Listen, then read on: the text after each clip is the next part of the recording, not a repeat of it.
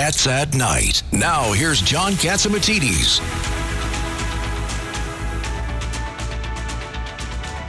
Danger, Will Robinson. Danger. No, Will Robinson. Danger. Well, guess what? Our next interview, me and Lydia interviewed Assemblywoman Seawright about an hour ago because she couldn't do it live at 5 o'clock hour. And all these 5G towers, they're being forced into our city, and some of them are going to be as close as 10 feet or 100 feet away from your bedroom window. Yep. And please pay attention to the interview.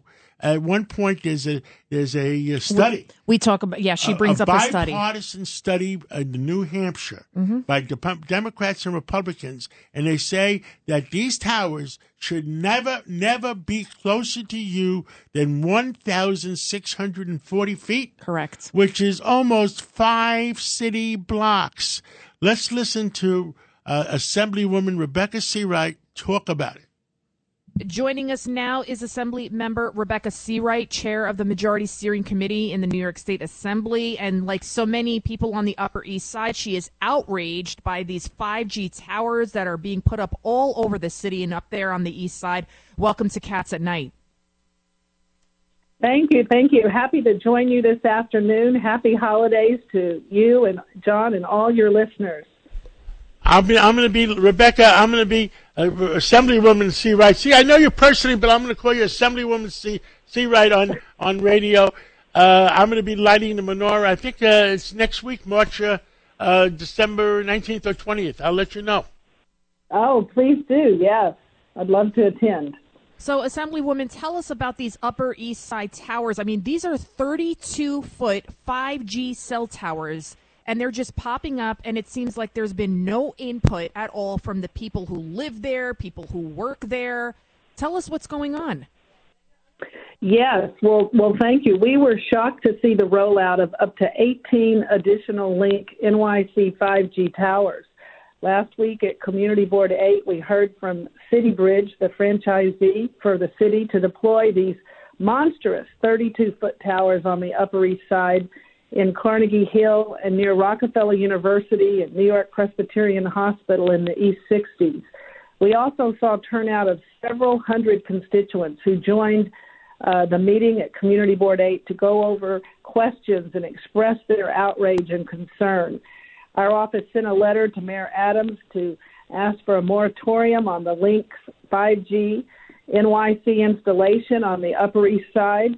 The New York City Office of Technology and Innovation oversees these initiatives.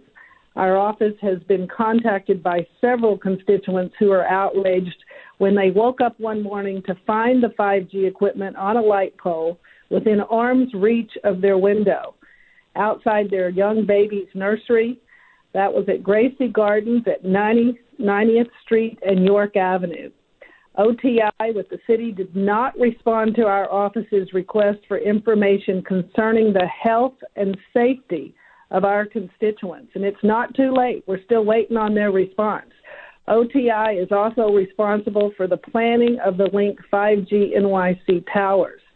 The Community Board, Local 8, followed our lead and advice and is asking in their resolution for an immediate moratorium. A resolution that was passed unanimously at the Community Board Transportation Committee to disapprove of the proposed presentation from City Bridge and ask for a moratorium on the planning and construction. I am calling today on the Mayor's Office of New York City to take this issue seriously, place a moratorium on any further 5G expansion.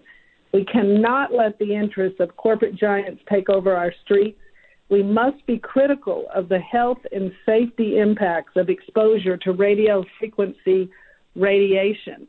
I understand, Ms. Assemblywoman Seawright, I understand they exempted certain streets because maybe certain people live between in the 70s.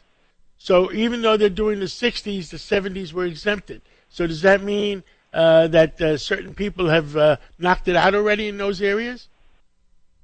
I understand that they have a site in the 70s and York Avenue where it's going up. I'm talking about the 70s and Madison Avenue. 70s and Madison Avenue. I have not heard that, but what I do know is that the city has not shown any transparency, and what we need is an immediate hearing calling on the city government to have 100% transparency and to explain to us how they chose the 18 sites on the Upper East Side. Currently, there's 1,184 Link NYC kiosks across Manhattan and up to 4,000 across the city. So we want complete transparency. How did they choose these sites?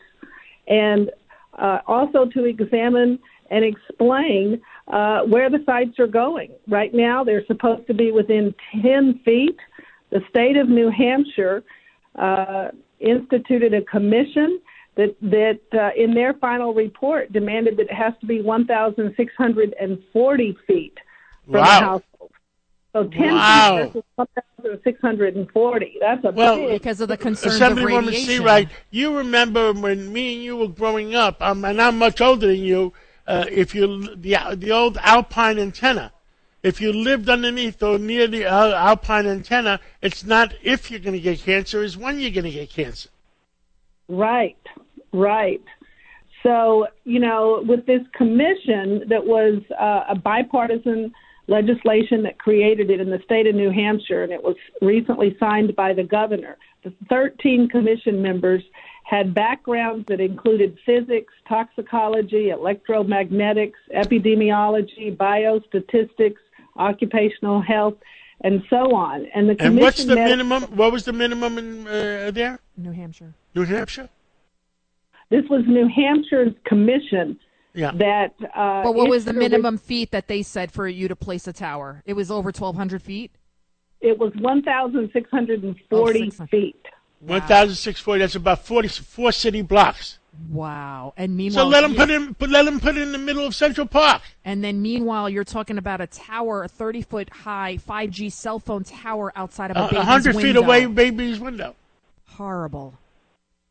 Right. As a mother myself, I would be horrified. And these are part of 2,000 Link 5G street towers that are going up all over the city, and everybody is saying it from Brooklyn to the Bronx that they just popped up out of nowhere. And why is the city putting up these towers? They said to expand the 5G network, but I imagine that the cell service up in Upper East Side is probably good as it is, no? It is, and the city is cashing in, and not only do they want to expand the connectivity, they're making huge sums of revenue in advertisement. The franchisee actually owes the city right now millions of dollars. They say there's a backlog. Who are the principals in that company? Right now, the franchisee is City Bridge. They are the ones that the city has contracted with. Well, Lydia, then we should do a study and see who are the principals and how much they made in political donations. Follow the money trail. I follow the money. Assemblywoman Seawright, we're out of time for tonight, but we'd like to have you on again in the near future. I think she also wanted to talk about... Oh, tell us about it. So you also, Assemblywoman Seawright, you also wanted to talk about the hate crimes bill. It was recently signed into law by the governor. Tell us about it. We have about a minute left. Yes, thank you. So I had 2 hate crime bills. One of them was just signed in November recently by Governor Hochul. I want to thank her for signing this piece of legislation. It mandates counseling and training as part of the sentencing requirement in relation to a hate crime. We've seen hate crimes increase, with 43.5% of the total incidents reported being against race, ethnicity, national origin. Those are the most common. Our office was the victim of a hate crime, and so we felt it was very important with the rise in hate crimes to sponsor this legislation. We again appreciate the governor signing it. We have a second bill we'll be introducing in a couple of weeks.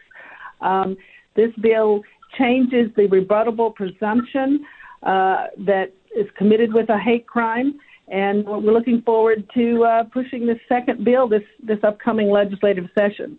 Well, thank you so much, Assemblywoman Rebecca Seawright, for all that you do on the Upper East Side and all throughout New York City. And keep us posted about these 5G towers, please. I sure will. Thank you again for your interest in having me on today. And again, happy holidays. Happy holiday. I hope you're there when I'm lighting the menorah. We'll see you soon. Terrific. Thank you. It's Cats at Night on the Red Apple Podcast Network. Ohio, ready for some quick mental health facts? Let's go. Nearly 2 million Ohioans live with a mental health condition.